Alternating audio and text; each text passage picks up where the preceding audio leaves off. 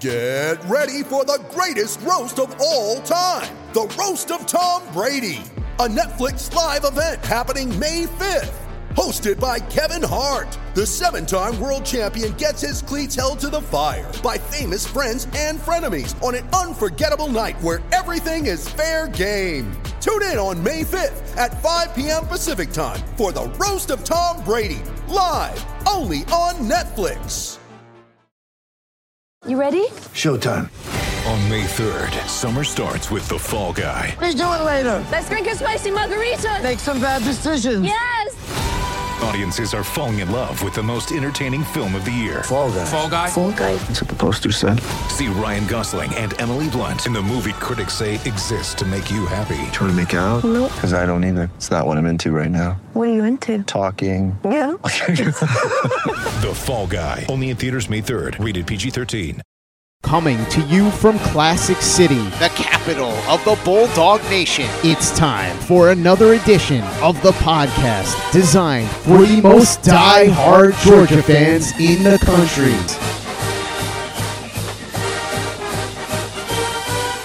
What's up, guys? Welcome back to another edition of the Glory UGA podcast. I'm your host, Tyler, and I don't know if you can tell it in my voice, but I am pumped up today, guys, because as promised last week, it is time, finally, to kick off our Scheme Theme Month here on the Glory UGA podcast. I've been teasing this for a month or so. We had to push it back a week, but here we are, officially kicking off our 2022 Scheme Theme Month. And for those of you who have been listening for a while, you know me by this point, right? You know how much I love to talk actual ball, the X's and O's, the nuts and bolts of football. I love it. I devoured this stuff. I guess, if I've thought about this in the past, like, why do I get so into this? And I guess it goes all the way back to my old playing days, many, many moons ago now. And a lot of you probably have similar stories, but if you're like me, like I was a pretty good little player. Not great, not elite, but good, solid, right? But that was not because of any sort of athletic supremacy over anyone that I was playing with or against. I guess I was athletic enough to get the job done, but I was a classic case of a guy who, let's be real, I had to live in the weight room and the film room in order to find any way to get on the field and be productive. That's what I had to do, because I just didn't have like the natural physical gifts otherwise to make it happen for me. So yeah, I was that guy. Yeah, I had to outwork my teammates, had to outwork opponents in those two areas. That's just the way I had to do things. So naturally, with that being the case, I gained a very early appreciation for both of those things in my life. Whether it's football or even now today in my life, I'm still, to this day, I'm an avid weightlifter, runner, now tennis player, very amateur tennis player. I'm still an avid connoisseur of all things football scheme. I truly love it. I think it goes all the way back to when I was just growing up playing the sport. And look, I haven't coached in over a decade now, right? Yeah, I think it's been over a decade now, but I still go to coaches' clinics. I still read articles. I still have subscriptions to coaching databases. I still break down tape, trying to stay on top of all the new trends that we see each and every Saturday during the fall. And that's the thing. And that's another reason why I love it so much. There's always something new.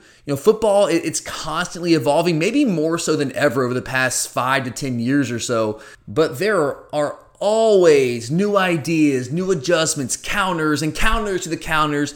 And all of that is just fascinating to me. I cannot get enough of it. So yeah, I love to talk scheme on this podcast whenever I get a chance to. During the season, we try to work it in as much as we can in terms of like breaking down the coming games and those kind of things. Like we do a little bit of that, but never as much as I would like to, because it just takes a lot of time. We got other things we want to fit in during the week, and it's just hard to fit that in. But during the summer, we have a lot of time. Like, there's not a ton going on right now, so this is a perfect time to actually peel back the curtain and dive deep into the things that we see each and every Saturday during the fall. Now, we did this last year. We had our very first scheme theme month that turned into basically a scheme theme summer. I think we started it last May, if I remember correctly, and then it went into June and a little bit into July as well. because the feedback and the reception was so positive. You guys seemed to enjoy it and you wanted more of it. So I was like, yeah, if you guys want more of it, that's what we're about. We try to produce things that you guys want. And if that's what you want, let's make it happen. And I love it anyway, so why not? It's great for everyone. But one thing I did learn last year over the course of last summer was I think that less is more when it comes to talking scheme on a podcast specifically, because unfortunately this is not a visual medium. I guess fortunately for you guys, nobody wants to look at this. Nobody wants to see that. No, you don't want that. Trust me. So last year, first time I'd done it, I went real heavy on the scheme talk, like real heavy, real nitty gritty stuff, and kind of just inundated people with information, just tons and tons and tons of it, loads of information, those first couple episodes of last summer. And I get it, guys. Like, I was listening back to some of those, and I'm like, man, like, if I'm somebody who's hearing this for the first time, how can you digest all that? How can you keep up with all of that, especially when you don't have the visuals to go along with it? If you're like me, I'm a visual learner. Some of you are probably the same way, and we all are visual learners to a degree. When you're not seeing it and you're just hearing it, your brain has to work harder. That's just science. That's how that works. So not only were you hearing it last year, me just throwing tons of information at you, but you're also at the same time trying to sit there and visualize it on your own and work through it. So I know that's harder to actually comprehend what's happening, to retain all that. So with that in mind, this year, scaling back, I don't think that's the right way to say it. But what I am going to do, I am actively trying to simplify things and produce episodes that are more accessible, more streamlined here this summer. Maybe not as much information thrown into one episode where I'm just overwhelming all of you with information to the point that you just can't retain any of it, because that does no one any good. Like, who cares what I'm saying if you can't retain it, if you can't actually identify what you're seeing out there on Fall Saturdays? That's really what I'm trying to do, because I want you guys to have maybe a more profound understanding of what's going on when you watch Georgia play, when you watch general college football this coming season. Because I'm a big believer on the idea of, like, the deeper you understand what you're looking at, the more you enjoy it. And think about some of you guys, like maybe your significant others or your kids, and they're sitting there trying to watch the football game with you because they love you, right? And they're sitting there bored out of their mind, and they just like can't wait to turn the channel, get up and walk away for the game to be over because they don't understand what they're looking at. It's hard to enjoy something when you don't really understand what you're watching. And look, I know all of you guys who listen to this podcast, you know football. You don't listen to this podcast if you don't know football. But we can always learn more. I can always learn more. I truly, guys, I actively look for more information week in and week out during the entire year. Like, I'm watching tape. I'm trying to find coaches' clinics. I'm trying to find videos. I'm trying to read articles, find whatever I can, reading books. Like, literally, I have multiple books here, just straight up scheme stuff. Because I love it, and I'm always trying to learn more. And the more I find, the more that I learn, the more I appreciate what I'm seeing, the more I understand, the more I enjoy what I'm watching. And I already enjoy it more than really anything in the world. So that's all I'm trying to do, guys. I'm just trying to enhance your enjoyment of the sport. And I think just learning more about what's going on certainly helps with that. So long story short, this year, I'm going to try to do a better job of just kind of narrowing things down to like one particular topic and not really overloading your brain, because I just don't think that does anyone any good. And when I sat down to plan this whole month out, all these episodes and what I want to talk about, what we want to focus on, I think it was pretty obvious what I felt we should open things with. 2021, we all know it was a truly historic season for the Georgia Bulldogs, for all of us. The season of a lifetime. It was a dream season in the truest sense of that term. It really was. Not only did we watch and experience Kirby Smart and all of our guys out there deliver us our first national title in 41 years, but we also got to experience along the way one of the genuinely all-time great defenses in the history of college football. Now, I've made it abundantly clear on this show past couple months this offseason that I don't believe our 2021 offense gets the respect it rightfully deserves. In fact, I think we led with a question along those lines with our last mailbag episodes last week. But I'm also fully aware that our defense was indeed the driving force behind that championship run last year. Like, I'm not an idiot. I realize that. I just think our offense was better than people give it credit for. And of course, we know this. We get it, right? Like we all watch the NFL draft. The collection of talent on that side of the ball last year on defense, the players themselves were clearly a major part of that success, that all-time great defense that we saw last year. And Kirby has, and he'll continue to tell people that till he's blue in the face. He believes that, I believe, I'm sure most of you believe that. I mean, it's just simple. Like, if you have better players than everyone else, you're gonna win a lot of football games. That's kind of just how that works. And yeah, we had better players. 5 guys off that defense went in the first round of the NFL draft. So sure, that's obviously a significant part of the story to why our defense was as dominant as it was last year. All-time level dominance. That's a big part of the story. You cannot ignore that. You cannot get around that. And I'm not going to try to do that on the show today. But saying that, it's not the whole story. I've said it many times over the years on this podcast, and I'll say it again for our newer listeners, and even for those of you who've been around for a while but might need a reminder. There are 3 general things that I think you have to do to win at a high level in college football. This is the way I look at it. This is truly the way I look at college football and having a lot of success in college football. Number 1 is acquisition.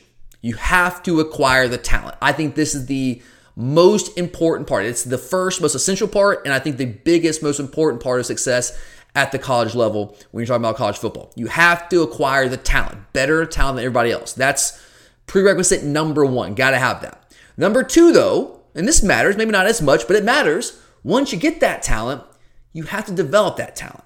How many guys have you seen us land over the years that were raw, right? Like super talented, super gifted, really high ceilings, but raw. Well, you got to develop the talent. Talent has to be developed. So that's a part of this as well. And then number 3 is deployment. You have to deploy the talent. This is where scheme comes into play. How are you actually going to go about utilizing that talent that you have at your disposal? How many times have you seen teams out there and you watch them play and like, Jesus Christ, man, how is this team not better than they are? They're so talented, but they're not winning football games. Like, what is going on here? It's because that talent's not being deployed correctly. It's just not. So yeah, I think it's acquisition, development, and deployment.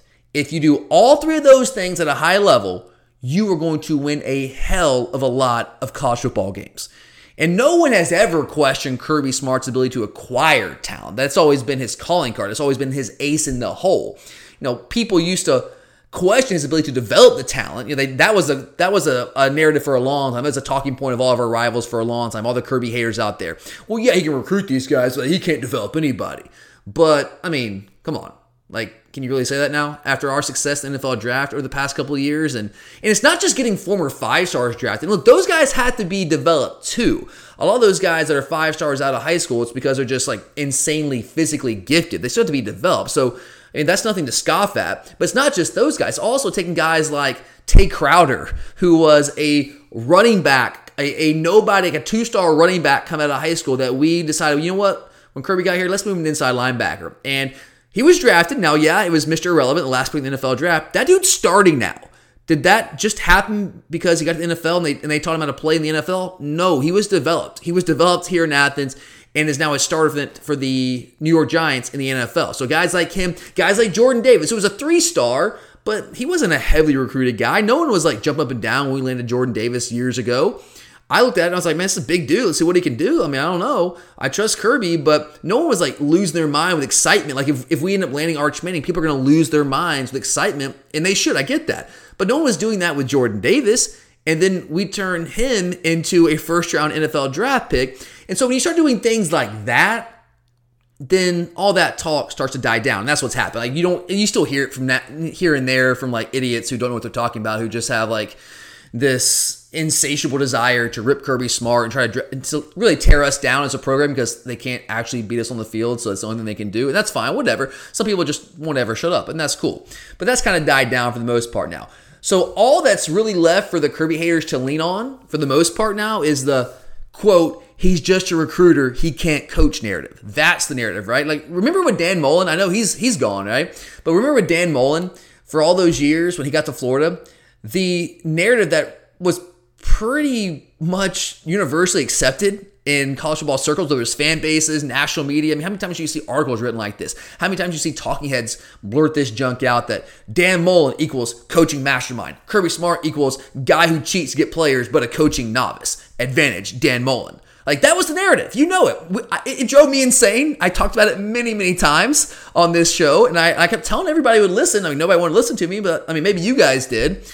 I kept telling everybody, like, no, like, yeah, Dan Mullen's a good coach. Yeah, I mean, I never said he wasn't. He's a good coach. But this idea that Kirby was some inferior coach to Dan Mullen, and all he could do was recruit, I found that laughable. I found that absolutely laughable. And, well, today, here I am once again. My goal is to put that final anti-Kirby narrative to bed and show you how scheme adjustments to what we've traditionally done defensively in years past allowed us to activate and deploy our elite talent en route to a national championship, our first title in 41 years, and an all-time great defense. Now, it wasn't just Kirby. I mean, obviously, players were a huge part of it, as I laid out. And I say Kirby because he like, look, we know he's not the defense coordinator. He's not in, I guess, name calling the plays, but he has a major part in that. But we know this is Kirby's defense, right? Dan Lanning was a play caller, outstanding coordinator, did a great job, parlayed that success into the head coaching job at Oregon. Fantastic coach. Love Dan Lanning. So it's Kirby, it's Dan Lanning, it's Glenn Schumann, it's Will Muschamp now, Trey Scott, all these guys together. Now, and through the show, I'm probably going to say Kirby because I don't want to say all their names, but Kirby and staff, Kirby and company, implemented a bunch of key adjustments last year to our defensive scheme to allow all of those playmakers to go and do their thing, to actually maximize the talent they had at their disposal. So that's really what we're trying to focus on here today. Now, first off, in order to understand our defensive evolution that we saw last year, I think you need to understand why our defense needed to evolve. And this part isn't rocket science. I'm not telling you guys anything you don't probably already know. You all watch college football. You all have had a front row seat to this offensive revolution over the past decade or so, really kicked into high gear over the past 5 or 6 years. But the fact is, it's not 2003 anymore. Football has changed. Offenses have changed. I don't know if any of you have actually seen this show because it's a little bit out there. It is weird, man.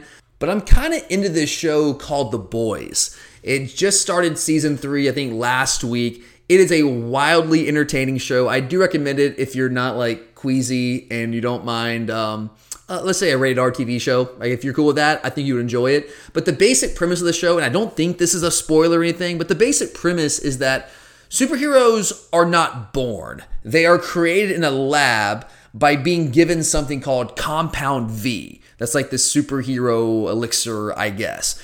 And that's what turns you from an ordinary human into a superhero with full-on superpowers. Well, over the last 5 to 6 years, offenses across the country have been given like swimming pool-sized injections of Compound V and are now fully superpowered.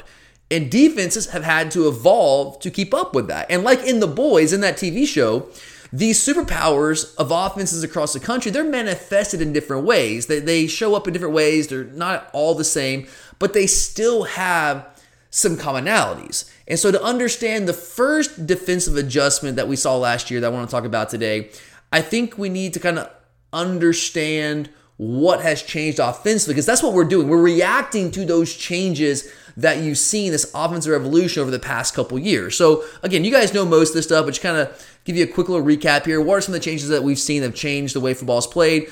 Well, I think tempo has got to be at the top of the list. I mean, look at last season. 9 of the top 11 offenses last year averaged 70 plays or more. And it's not that games have gotten longer, guys. Quarters are still 15 minutes long. In fact, games are technically going by faster because they don't always stop the clock when you go out of bounds unless you're under 2 minutes. So, I mean, what's happening is that teams are just going faster. They're operating offensively with a quicker tempo.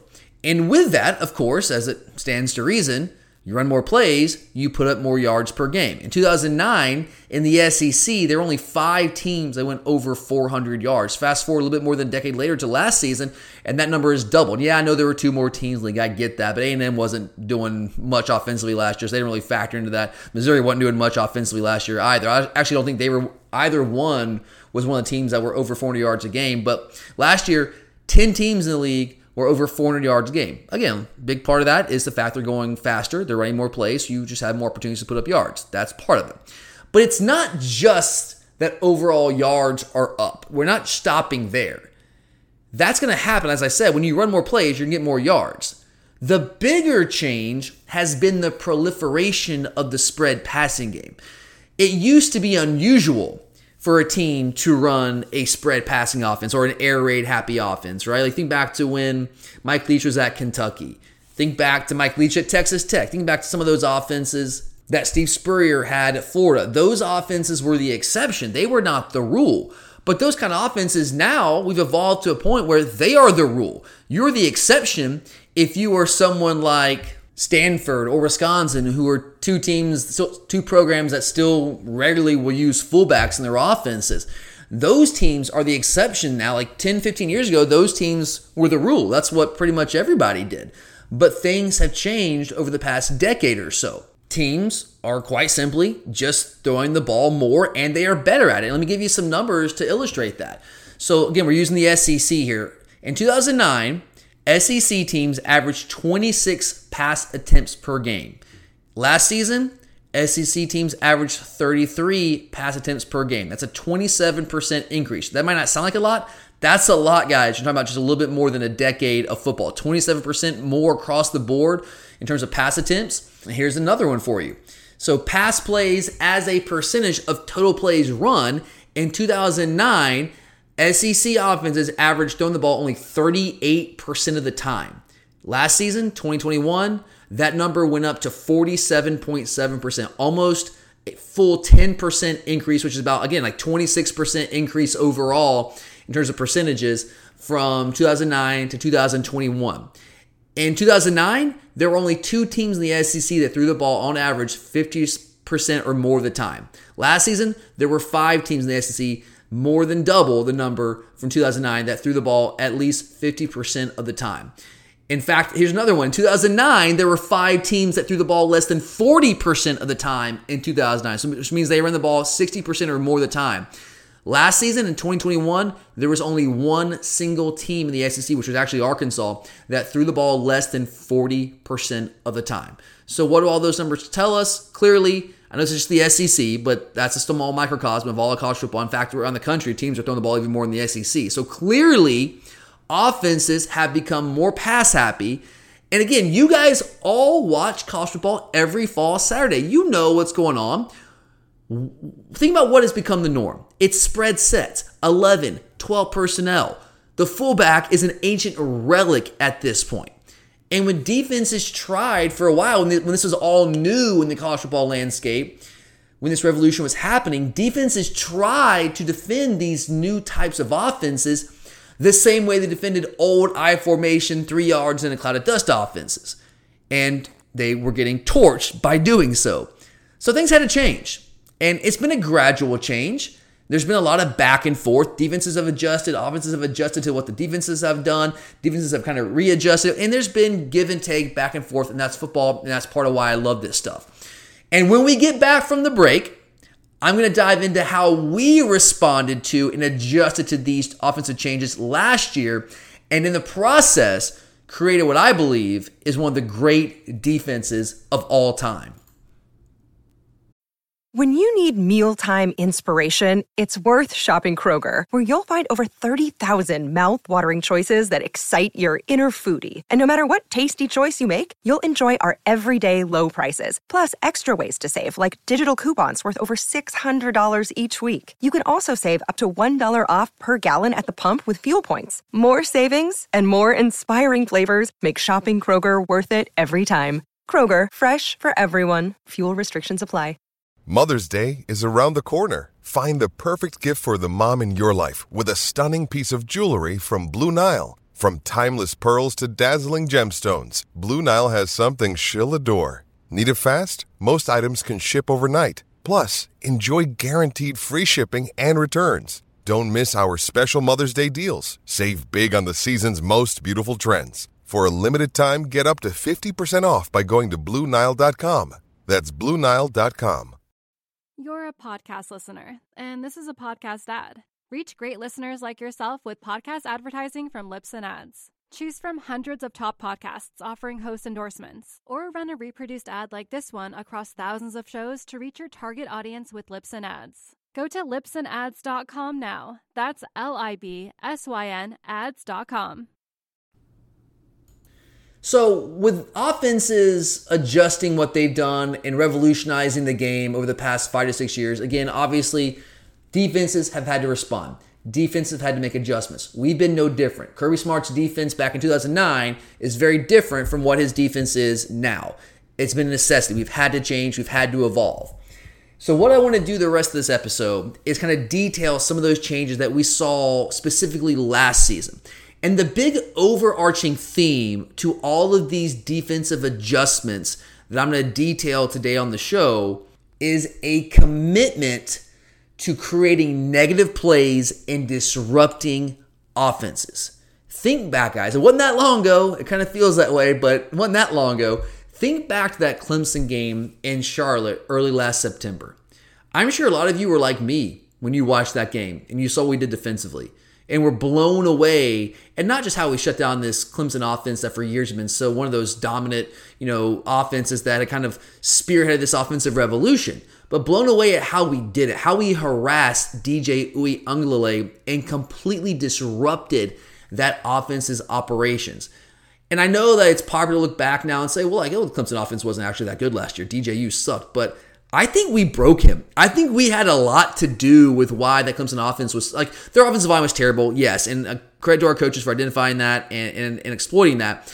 But DJ Uiagalelei was actually good in spot duty. He had 2 starts back in 2020. He was really, really good. I mean, he lit up a playoff caliber Notre Dame team at Notre Dame in 2020. I know there wasn't really a crowd there, but he lit those guys up, 400 plus yards. He's a talented guy. We broke him. I really believe that we broke that dude last year and how we harassed him. That dude was flat out shook. He was shook the rest of the year, and we did that. But watching that happen last September in that stadium, Bank of America Stadium, what a wonderful weekend that was, man. Get back into actual a real crowd environment. It was incredible. But that's not what we're here to talk about. But watching that happen, I was in disbelief. I knew that I thought we'd have a good defense, but I had just not seen it operate that way. We had never really seen that level of commitment to disrupting an offense in the Kirby Smart tenure. We had never seen anything close to that. And the thing was, it ended up being just a taste of things to come the remainder of the year. And look, I've always respected Kirby as a great defensive mind. Those of you listening to the show for a long time, you know that. I've made no secret about that. But one of the things that has always frustrated me, and again, I talked about this on the podcast before, was that in his early years here in Athens, I felt like we did not put enough emphasis on being disruptive, creating negative plays, affecting the quarterback, just disrupting the offense in general. Pressuring the quarterback, tackles for loss, negative plays that put the offense off schedule. We were still operating more so out of the old school stop the run at all costs philosophy. And we got a bunch of mailbag questions about that over the years, and we talked about it really ad nauseum for several years in a row. I mean, that was a pretty common topic on the show for a while. So yeah, I was like the proverbial kid in a candy store sitting there in Bank of America Stadium last September watching that unfold in front of me, because I'm sitting like, this is what I've always dreamed of. This is what I've been asking for, and it's actually happening. So sure, yes, we were more committed to create negative plays and being disruptive last year. Cool. That's awesome. It's good to know that. I think you all saw that and you guys get that. I'm not telling you anything you don't already know. So I think the question becomes here, and what's more important and what I want to focus on today is, how exactly did we do that? What specifically did we change? What adjustments did we make to our defense last year to make that possible? To be more committed to disrupting the quarterback, to create negative plays, all those things. Now, one of the things that had to change for us was how we structured our defensive front. That had to change. For a long, long time, Kirby Smart defenses have been heavy 3-down, odd front defensive lines. And that was because Kirby, coming from the old school of what offenses used to be, put an emphasis on stopping the run first, and teams were playing right into their hands with those old school traditional pro set offenses. At Alabama, he could sit there in 2008, right? And have old Mount Cody sit there in the middle of that defense, that 3-4 defense, and their base package with big old fat linebackers behind him like Dante Hightower, who absolutely could not play in the SEC today. He would be a liability in space. No way that dude could play and operate. Certainly not as a 3-down linebacker. I'm not sure at all. He didn't have the speed to do that. I don't think so at all. But you can sit back there with those kind of players and just smash teams because offenses are trying to just run right at you, and Bama's like, please do that because we're just bigger and badder and stronger than you are, and we'll smash you. We'll crush you. But offenses eventually got smart. Got tired of that. They said, why do we keep doing this? And eventually they realized, look, guys, we can't out-Bama Bama. You can't do that. So why don't we make them play our game, a very different game? And the same thing has happened once Kirby got to Georgia. He came in here largely doing a lot of the same things that he was doing at Bama for a lot of his tenure there as defensive coordinator. And teams were trying to force us to defend a different type of offense. And so we've had to adjust. And this has been a gradual process. It didn't all happen in 2021. There were a lot of things that were new adjustments in 2021, but there are some things that we've been doing and kind of like piecemealing year after year, trying to add some things to what we do and try to adjust to what offenses are doing. But one of Kirby's first adjustments to defend these spread offenses in the spread offense pass game, while also still being able to shut down the spread run game, because that's what a lot of these offenses want to do, right? They want to spread you out, get the numbers advantage in the box, and then run right at you. Think about like the Gus Malzahn offenses for all those years at Auburn. They were like the spread-based offense, up-tempo offense. Everyone's thinking, oh man, the new age spread offense. And I guess formationally, yeah. But when it came down to it, what did Gus Malzahn's offenses want to do? They wanted to run the ball right at you. They weren't a pass-happy offense. They want to run the ball right at you and take play-action shots off. Remember that I used to call it the Whirly Bird special, where the quarterback would have he would fake the handoff to the running back. He'd have a guy come into motion. He'd fake the handoff to him and kind of spin, do a 360 spin around and then try to chuck the ball vertically down the field. I call that the Whirly Bird special. And they don't really do that anymore because Malzahn's not there. But that's what Auburn was. They spread you out. They want to get numbers in the box. They wanted to force you to take your guys out of the box, get numbers advantage there, and then run the ball right at you.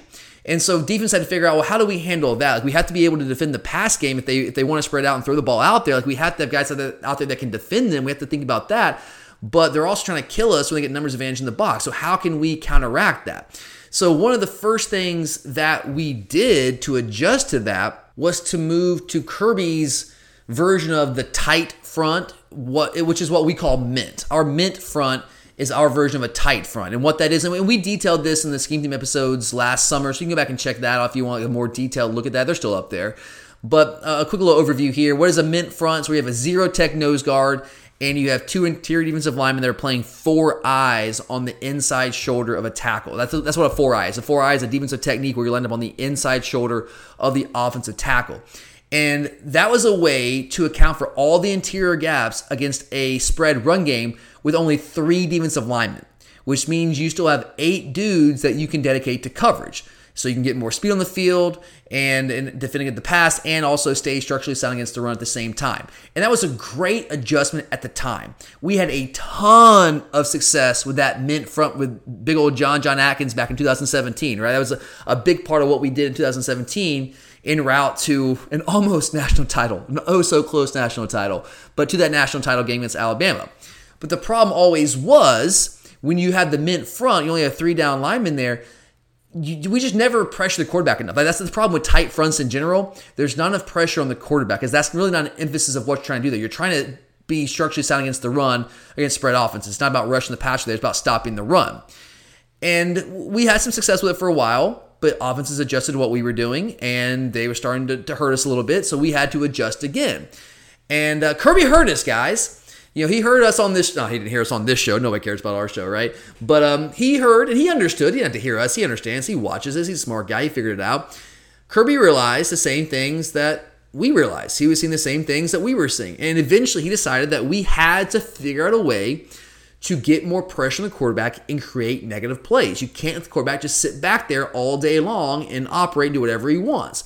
You can't allow offenses to consistently be on schedule. You got to create negative plays because scoring opportunities go way down when you force offenses into negative situations. So mint is great, and we still run our mint front at times. It still has its role, but we don't do near as much of it. At least we didn't last year. That was one of our big adjustments. Because again, if we're going to try to commit ourselves to getting more pressure on the quarterback and creating more negative plays and being disruptive, it's harder to do that with a mint front. It's just not designed to do those kinds of things. So really kind of ever since 2017, we've seen a gradual increase in the amount of 4-down fronts that we've been using. And why is that important? Well, we think that we get more pressure when we're in 4-down fronts. You have more pass rush on the field. You have the outside linebacker there that's operating as a pass rusher. You get more bodies on the field that actually can operate. Because in the mint front, you need big bodies that can eat up space on the interior. When you're in a 4-man front, you get some more athletic guys out there that can actually be disruptive and rush the passer and just create problems in the backfield, just generally create havoc. And don't take my word for it, guys. I've got some numbers here for you to fully illustrate this. So let's go back to 2016 when Kirby first got here to Athens, right? So first year in Athens, first defense, we were 65% 4-down, 35% 3-down. Well, then we started to realize, you know what? We're having a hard time stopping the run. Think back to 2016. Like, we weren't great defensively. We were okay. We weren't great. So Kirby wanted to figure out a way to kind of to be more effective stopping the run, even when these teams trying to spread you out in these new age offenses. So what did we do? Fast forward 2017, we went heavily towards 3-down offense. This is really where we started to implement a ton of mint front. Again, that's what I told you guys. 2017, we rode the mint fronts back to the national title game and an SEC title. We were 60% 3-down, largely mint front in 2017, up from 35% the year before, and only 40% 3-down. Now in 2018, went back a little bit. Because we didn't really have the person, we didn't have that guy in the middle as much. So you went 40% 3-down and 60% 4-down. We shouldn't have that dominant nose tackle. And then you fast forward to, let's go all the way to 2020 now. We were all the way up to 84% 4-down, 16% 3-down. Last year, 79% 4-down, 21% 3-down. So clearly you can see the trend has become move away from the mint front, move back to 4-down so we can create more pressure. We're trying to be more disruptive. And that might seem like a minor change, and I guess in theory it is, but it's big. It's been big for us as that allows us to get guys on the field that can rush the passer more effectively. And also the 4-down fronts, again, just designed more so to be able to do that. When you're in the tight front, that mint front, you're just kind of trying to jam up the middle of that offensive line and stop the run. With the 4-down front, that's not always the goal. So that is adjustment number one over the past 2 seasons that we've really seen kick into high gear. You're starting to see the trend since 2017, but it's really accelerated in 2020 and 2021. But that's just the beginning. Yeah, we went more 4-down last year and back in 2020, but we were also far more committed to an aggressive attacking style defense on really both standard downs and third downs. Standard downs would be first and second downs when teams are generally on schedule. We were just far more aggressive last year than we really ever had been in Kirby Smart's time here in Athens. You know, in years past, we talked about this a lot on our show. Again, like we talked about how the general philosophy was for our defense to be strong against the run on first and second down, get teams to third and long, and then that's when we bring in our dime package and try to get after teams, get really creative and exotic in what we do with our blitz packages. That was the name of the game for a while for us here. The first couple of years that Kirby Smart was our head coach. Well, teams realized that. And, after a while, it's like, all right, cool. Well, yeah, we see what Georgia's trying to do. So, like, what we're gonna do is we're gonna throw the ball on first and second down because they knew that on those downs we were geared up to stop the run and that we weren't really trying to rush the passer. So that's when they felt like they could have success against us. They could drop back and have a pretty clean pocket on first and second down because we were not doing a good job of converting rush defense to pass rush. We were not doing a good job of that. They didn't want to wait until third and long when we finally decided to make things uncomfortable for them and try to bring pressure. So we had to adjust, and we just simply last year had to become more aggressive. Again, the trend started in 2020. We saw a lot more last year in 2021. We had to get more aggressive, not just on third downs, but also on those base standard first and second downs as well. And I got some more numbers to back up these claims, guys. In 2019, we only brought pressure or simulated pressure 33% of the time on first and second down. In 2020, it dropped all the way down to 25% of the time. We only pressured 25% of the time on first or second down in 2020.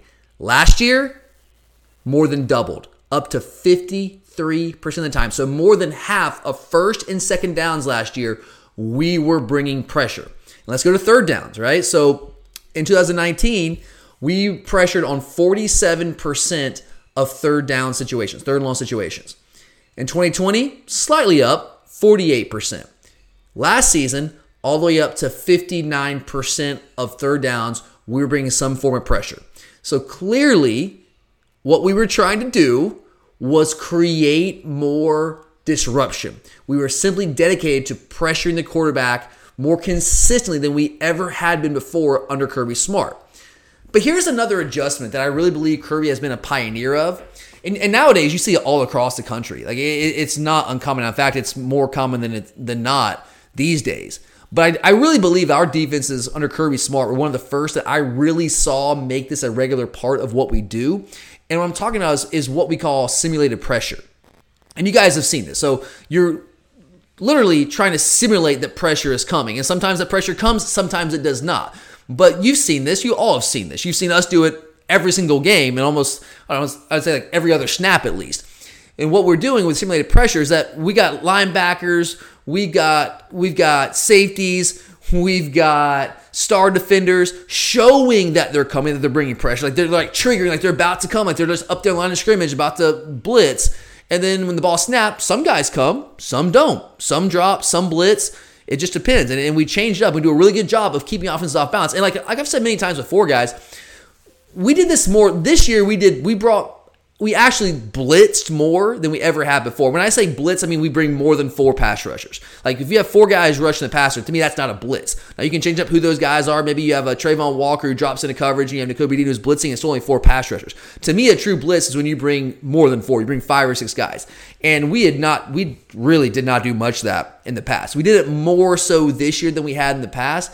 But really what simulated pressure does, what makes it so difficult for offenses, is you truly do not know who is coming and who's not. Like, you know not everybody's coming, but you don't know who is and who's not. Like, you might say, I got this guy, and this guy loops around in front of you, and it makes it really difficult for offenses to actually pick up that pressure because the pressure is coming from depth, and it's not like forever it was just guys in line of scrimmage that were rushing the passer. Well, that's easy. You know this guy in front of you is going to try to rush the passer, you stop him. But you don't know who's coming, and they're coming from depth. You have to operate in space to stop these really athletic guys.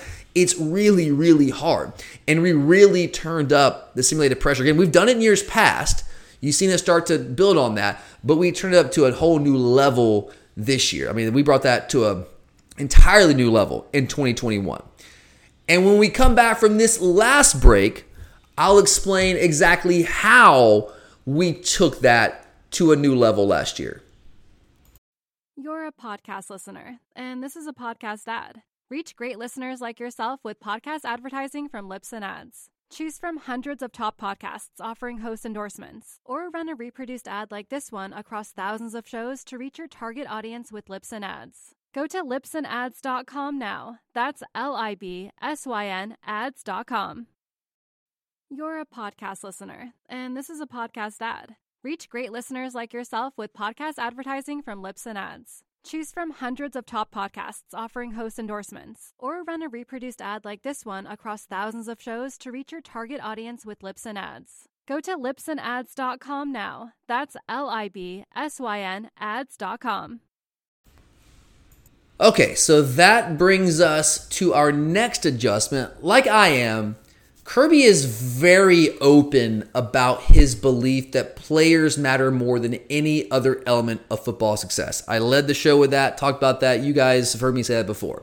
And Kirby, you've heard him say that before. I mean, I cannot tell you how many times I've heard that man repeat a favorite mantra of his, players over plays.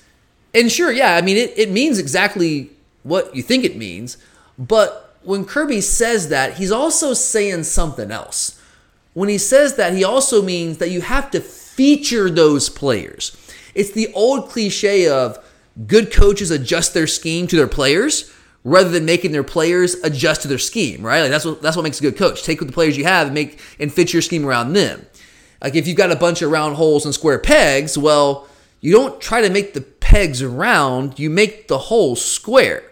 offensive coaches talk all the time about, we've got to get this guy X amount of touches and this guy X amount of touches. Fans lose their minds when their best skill players don't get enough carries or enough targets, whatever it is. And I think rightfully so most of the time. Well, what Kirby and our defensive staff have done is that they've evolved and realized that we need to adopt that same logic in our approach to defensive football. So in looking at our defensive personnel last year, our coaches, they get together, they get in the meeting rooms, they try to break this down, and they're trying to figure out, okay, how can we fit these pieces together? What we know we want to do is be more disruptive and create more negative plays. Well, how can we go about doing that with the players that we have on this year's roster, this group of guys? And what Kirby and company realized is that we just happen to have these three monsters at inside linebacker that were all fantastic blitzers. They excelled at that. And they were far better at it than the players at the positions that we have historically relied on to pressure the quarterback. Historically, I know you think like outside linebacker, defensive end is like pass rushers, but really historically under Kirby, at least since he's been here in Athens, we've been heavy on DB pressure, especially from that star position.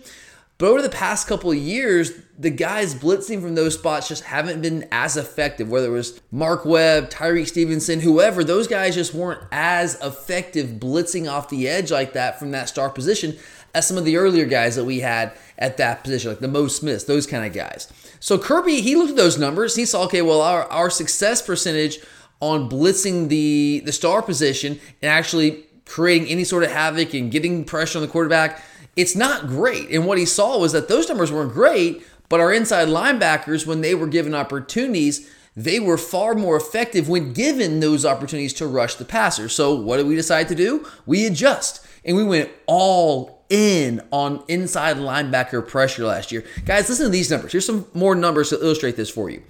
Our inside linebacker pressure percentage went up from 56% in 2019. So this is the percentage of blitzes that were from the inside linebacker position. And this is all downs. First and second down, standard downs, and third down, pass downs as well. Our percentage of pressure, like blitzes, went from 56% from inside linebackers in 2019, slightly up to 59% in 2020, and then skyrocketed all the way to 80% in 2021. 80% of our called pressures were from inside linebackers last year. Now again, think about it. It just makes sense. Think about what you saw last year. Think about the Clemson game and how we unleashed those guys. We'd seen it before. We'd seen our inside linebackers blitz, but not like that. Nothing like that. In 2019, guys, our inside linebackers, all the guys that play inside linebacker for us that were released in the rotation, go Monty Rice, Tay Crowder, Nakobe Dean in there a little bit, Quay Walker in there a little bit. In 2019, all of those inside linebackers accounted for a grand total of 4 sacks. Last year, just our top 3 linebackers, Nakobe Dean, Quay Walker, Channing Tindall, accounted for 13 sacks combined. We more than tripled our sack production for that one inside linebacker position in 2 years. How did we do that? Why did we do that? Because we realized the players that we had at that position needed those touches. They need those opportunities because they were better at it. And we made the adjustment and we went all in on those guys being the ones that we were using to blitz and pressure the quarterback. And we honestly did it better than I've ever seen any defense in history do it. I haven't seen every defense ever, but the ones that I've seen, I don't believe I have seen a single defense that's been more effective in using their inside linebackers to pressure the quarterback the way that we did last year. And again, sure, those guys are fantastic talents, incredible players. They deserve a ton of the credit, most of the credit, sure. But the fact remains, we've had talented inside linebackers before, but they haven't put up that kind of pressure production the way we did last year because we had not let those guys loose. We changed our scheme. We changed how we deployed that elite talent in a way that helped us not just be a good defense. We've always been a good to great defense for Kirby Smart, but in a way that allowed us to become not just an elite defense, but one of the great defenses of all time. And that does not happen unless Kirby Smart and the rest of the defensive staff don't humble themselves, understand there's things that they need to do to adjust and adapt and evolve and make those changes and help us get to that point. So yes, inside linebacker pressure and an increased reliance on simulated pressure, those were two major adjustments along with going with more 4-down looks. But there's far more to it than just that. We could stop there. And I know I told you guys I was trying to simplify things and streamline a little bit for you. And I am. Trust me, I am. But I want to continue to go on just a little bit further here and explain a few more ways that we adjusted and tried to create more consistent pressure and disruption for opposing offenses. So yes, our inside linebackers were 1,000% key parts to our defense becoming more disruptive. In fact, maybe you could say the key part, perhaps. But we also happen to have 3 dudes on the defensive line get drafted in the first round, and we saw them create negative plays all year long as well. Now, was that just because they were awesome and incredibly talented, like our inside linebackers? Sure, yeah, again, that's a big part of it. You can't deny that. There's no getting around it. But just like our insanely talented inside linebackers, those guys had to be put in position to allow their talents to flourish and eventually dominate. So not only did we move to more 4-down looks, which is a great start, we also adjusted how we let those defensive linemen operate. For the longest time, going back to his days, I guess even at LSU with Saban, but certainly at Alabama in those early years when Saban got there, forever Kirby was kind of a 2-gap guy. And what I mean by 2-gap guy is you have your defensive linemen, their job is to engage, control the blocker in front of them, and you're basically reading, okay? You're controlling 2 gaps, especially the nose tackle, that nose guard, that zero tech nose guard. You strike, you control, and you read. You can go either way. You can go the weak A gap, the strong A gap, but you got 2 gaps there. And those guys are hard to find. They can really do that effectively. Jordan Davis is a guy that could do that. Mount Cody back in the day was a guy that could do that. But for a long time, that's what Kirby preferred. And we will still do some of that. Don't get me wrong. Still sometimes. Like, Kirby will still tell you, and I agree with him, you still have to be multiple. Like, all these things I'm telling you, like, we didn't do them exclusively, but we adjusted these things and did far more of some things that I'm talking about today on this show. But you still can't be exclusive with doing that. You have to be multiple in what you do. So we still did some of that, just like we still use some mint front, just not as much as we had. Because, I mean, we just largely moved away from the 2-gap stuff, and that was a big difference.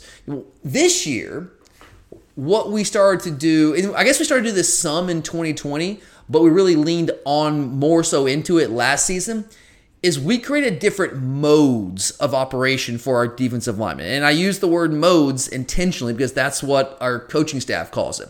So we had 3 general modes for our defensive linemen to operate in. You had the old school base mode, which is where you're kind of striking the block, stacking the fits, playing fundamental football, controlling the blocker in front of you, playing really disciplined football, that style, which is, again, what Kirby's done a lot of traditionally.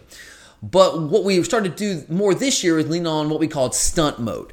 And this is where you want your defensive lineman to go be disruptive, create those negative plays, get after the quarterback, create havoc, all those things that we've been wanting to see our interior defensive linemen and just our front 7 in general do more of. But we hadn't really kind of taken the leash off of them that much. This year, we changed that. Stunt mode became really our primary mode of operation on the defensive line. And then we also had jet mode, which is kind of like stunt mode on steroids, where the goal is like, just go get the quarterback. Like, go get that guy. Disrupt him, affect him, get him on the ground. So again, base mode, striking blocks, stacking fits, playing old school fundamental football where you're controlling the blocker, sometimes playing 2 gaps, not necessarily all the time. Stunt mode, going to be disrupted, creating those negative plays, and then jet mode, which is like, dude, pin your ears back, get the quarterback. And again, this is another example of players over plays. You know, I used to say that I wish guys like Tyler Clark, like we would let those guys loose a little bit more and do more of this kind of thing. And we occasionally would with a guy like Tyler Clark, but I always said, years ago, I felt like Tyler Clark was more of a 1-gap guy. He was a quick, explosive, penetrative type defensive lineman, kind of in the vein of Jalen Carter, like a poor man's Jalen Carter in a way. And when we allowed him to do those things, I thought he was very disruptive. We just didn't really take the leash off of him enough. Well, Kirby understood that, and he's not as stubborn as a lot of you think that he is. I'm not saying he's not stubborn at all, but he's not as stubborn as people generally think this guy is. He realized, we need to do more of that, especially when you have guys that we had last year, guys like Jalen Carter, Devontae Wyatt, Trevon Walker. 2 of them already went in the first round of the NFL draft. Jalen Carter is almost certainly going to go in the first round of the NFL draft, knock on wood, barring injury. And, of course, you got the big man himself, Jordan Davis, big dude, but also can move for that size. I saw that at the NFL Combine, got himself drafted in the first round as well. So when you have a defensive line consisting of those kind of dudes, yeah, what you got to do is get out of their way and let them do what they can do and allow them to do that more consistently. Let them off of those leashes. And we did a lot more of that this year. And there's always a risk in doing that, because when you allow those guys to get loose and play stunt mode and jet mode and try to be disruptive, well, you can lose gap integrity and create running lanes, but you're gambling on the idea that, well, I'm just going to blow things up before the backs can hit those lanes. And most of the time it worked out that way for us. There's occasionally we might get gashed here or there. Jalen Carter's a guy who, I don't want to say he freelances. We just allowed him to do a lot of stunt mode where he was just free to go try to make plays. And there were some times where he left his gap open and created running lanes and it hit us for a couple of plays. But it's far more effective. I think it's far more beneficial for us than it hurt us in the long run. So, yeah, we became far more of a stunt mode team this year. And that doesn't always mean you're running a game or a classic stunt like a twist. And when I say stunt mode, it could mean you're actually running an old school stunt like a twist. But really, when we use that term stunt mode, what our coaches are really talking about is our guys just penetrating, getting vertical and penetrating. Take a flat step, get vertical, penetrate. Think Jordan Davis. If you want a visual, okay, visualize this right now. Think Jordan Davis moving laterally in the backfield just by the line of scrimmage, devouring runners. The Peach Bowl is one that stands out, kind of comes to mind for me. Remember that game against Cincinnati in the Peach Bowl? There was, I want to say maybe the third quarter of that game. I can't remember exactly the top of my head, but there was a play that really stands out to me where I think that was the play where it's like, oh, Jordan Davis is like an athlete. Like, this dude can flat out move. You always knew he was this big space eater, but like, oh, that guy can actually run. He can move. Like, he's a freak out there. And we saw it a lot more this past year with that Peach Bowl game against Cincinnati. It really stands out to me. That is stunt mode, okay? That's what that is. And so, again, this is just different ways to figure out how our front, our defense, can become more disruptive and create more negative plays. And stunt mode and jet mode were two ways that we were able to accomplish that last year. Two more ways that we were able to accomplish that last year. Two more adjustments. And finally, to wrap this up today, we're getting towards the end. I know I've thrown a lot of information at you guys, so I promise we're wrapping this up, but I just want to finish the drill here. I'm going to give you two more quick adjustments that we made to enhance our disruptive abilities as an overall defense. So again, for most of Kirby's career, I guess really all of it, he wanted his outside linebacker in a four-man front. So you're playing outside linebacker in a four-man front. Really, you're like the fourth-man line of scrimmage, right? You're not necessarily down in a three-point stance, but you're the fourth-man line of scrimmage, right? You are that fourth man. And last year, that was primarily Nolan Smith, who was so good for us last year, by the way. I really don't think, there were so many good players in our defense last year, and they all deserve so much credit.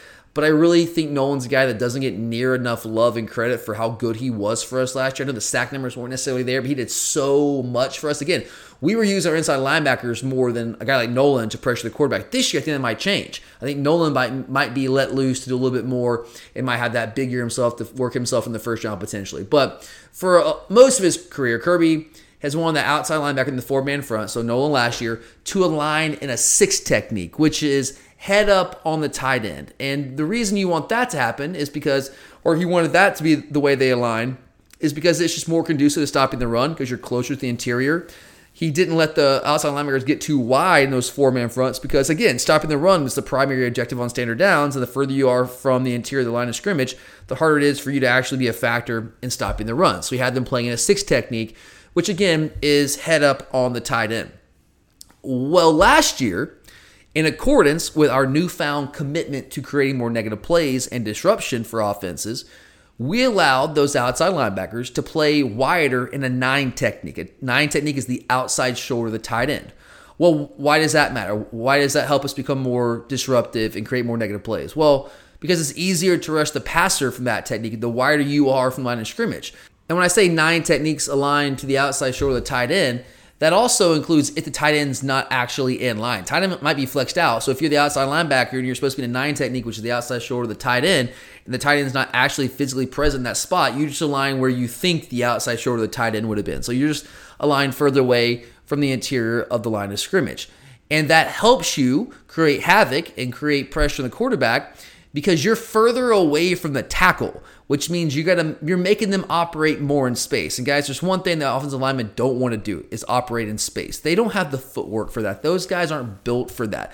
They want to be in a phone booth with you. That's where they can exert their power over you. Out in space, you got the advantage. So by allowing our outside linebackers to be a little bit more removed from supporting against the run, we were actually allowing them to be more effective in creating pressure and creating havoc in the backfield. And that might be a small thing, and I guess it is compared to some of the other things that we've talked about today. It's a minor adjustment, but it was still another adjustment that paid big dividends for us and played a role in this defense going down in history as, again, one of the all-time great defenses in college football history.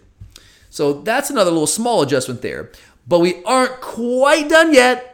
I saved the best one for last. Or I don't know if it's the best one. I saved this one for last because I'm fascinated by this. I've been waiting for something like this for a while now.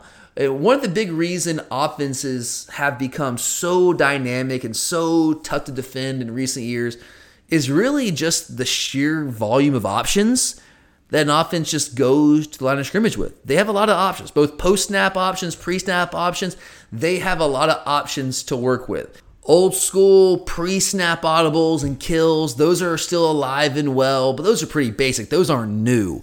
What's really revolutionized things are RPOs, primarily post-snap reads by the quarterback and wide receiver to give the offense answers to really whatever a defense does.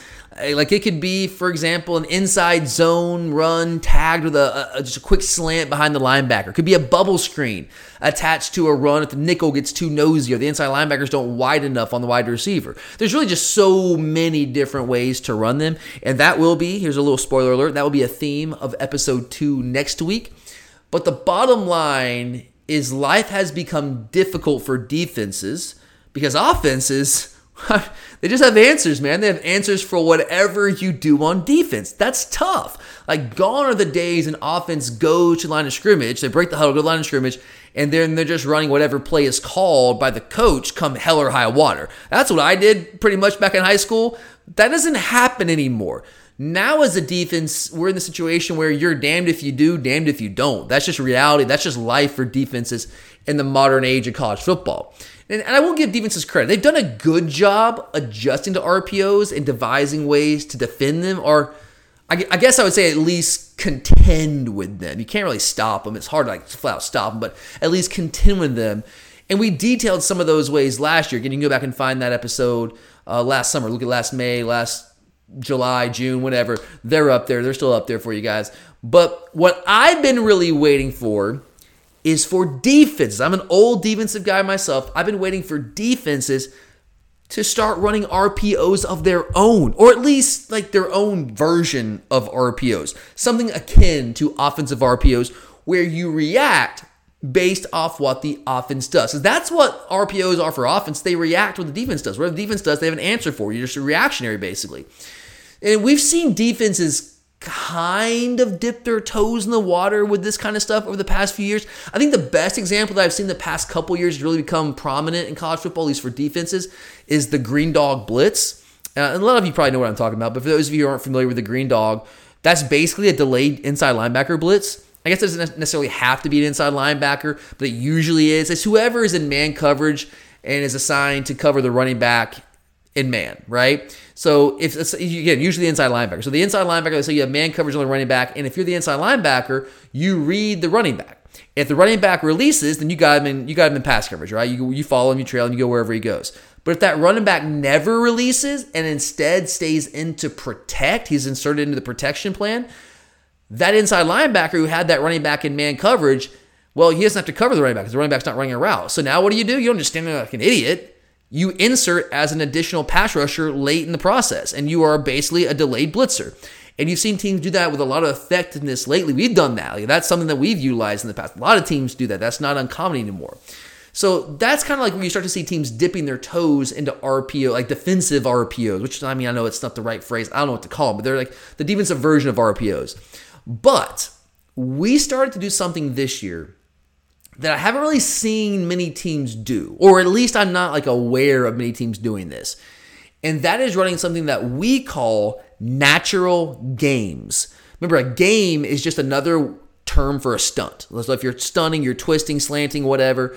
Game is another way to describe it. It's the same thing. A game is a stunt, right? In defensive line parlance, that's what that is.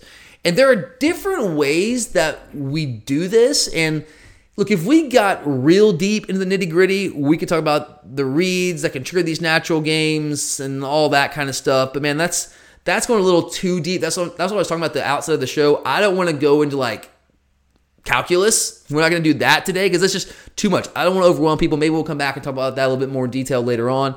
But natural games, let's just at least suffice with this. Natural games are instances where two defensive linemen stunt in tandem.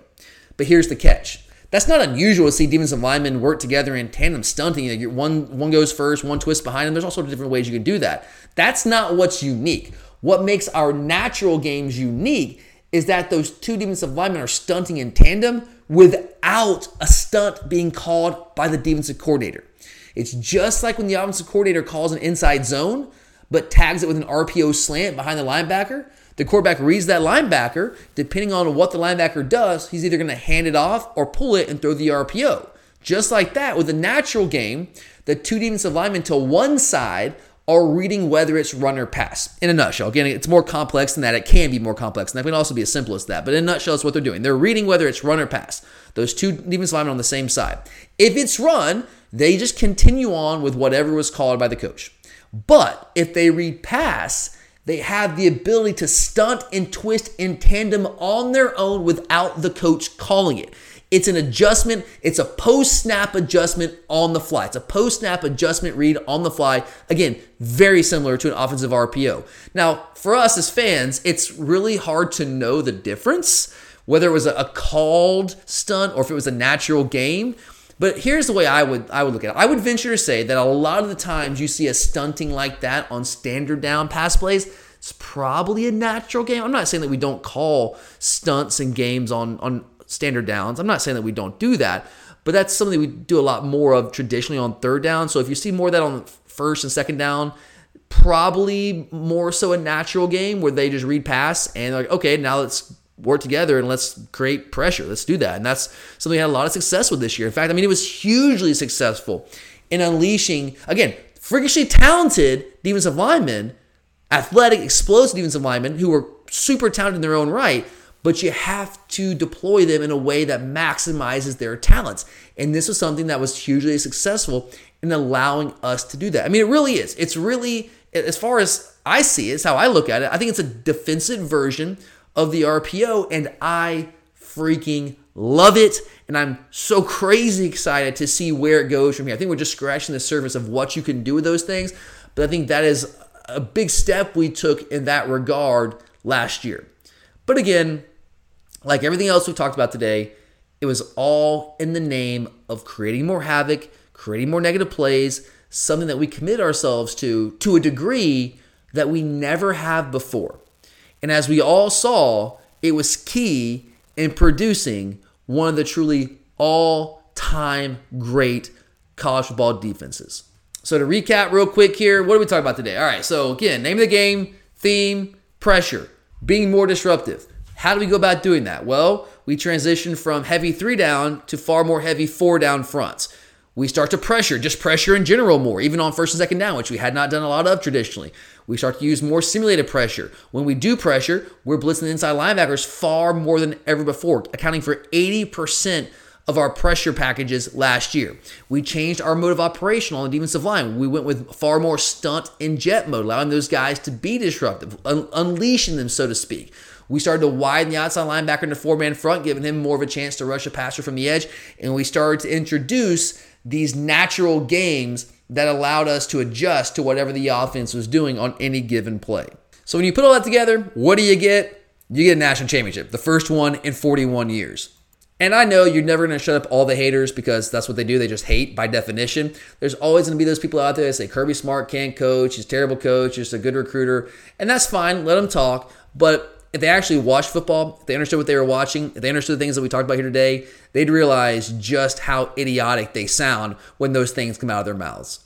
But all right, guys, that does it for the very first 2022 edition of our Scheme Theme Month. But we have far more to talk about.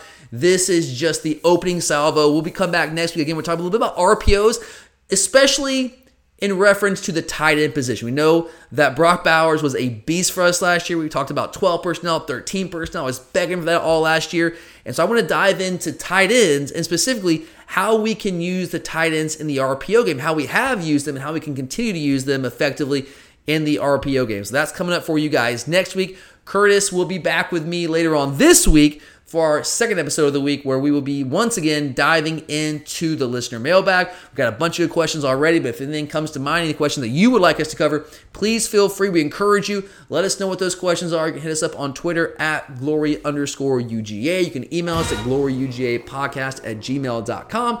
And of course, you can find us on Instagram as well. Just look up Glory UGA Podcast. And we are there for you guys. Just let us know. But thank you guys. I love this. I enjoyed it. I hope you enjoyed it. Again, I know it's a lot. I know it's a lot of information. And I know I have a tendency to go too in-depth. I try to streamline it. I tried my best. But I hope you guys enjoyed it. If you have any questions on this or anything else that we talk about the rest of the month, please do not hesitate. Don't be a stranger. Reach out. Let me know. And we can talk more in depth about it. But thank you guys. We'll be back later on this week. I'm Tyler. And as always, go Dogs!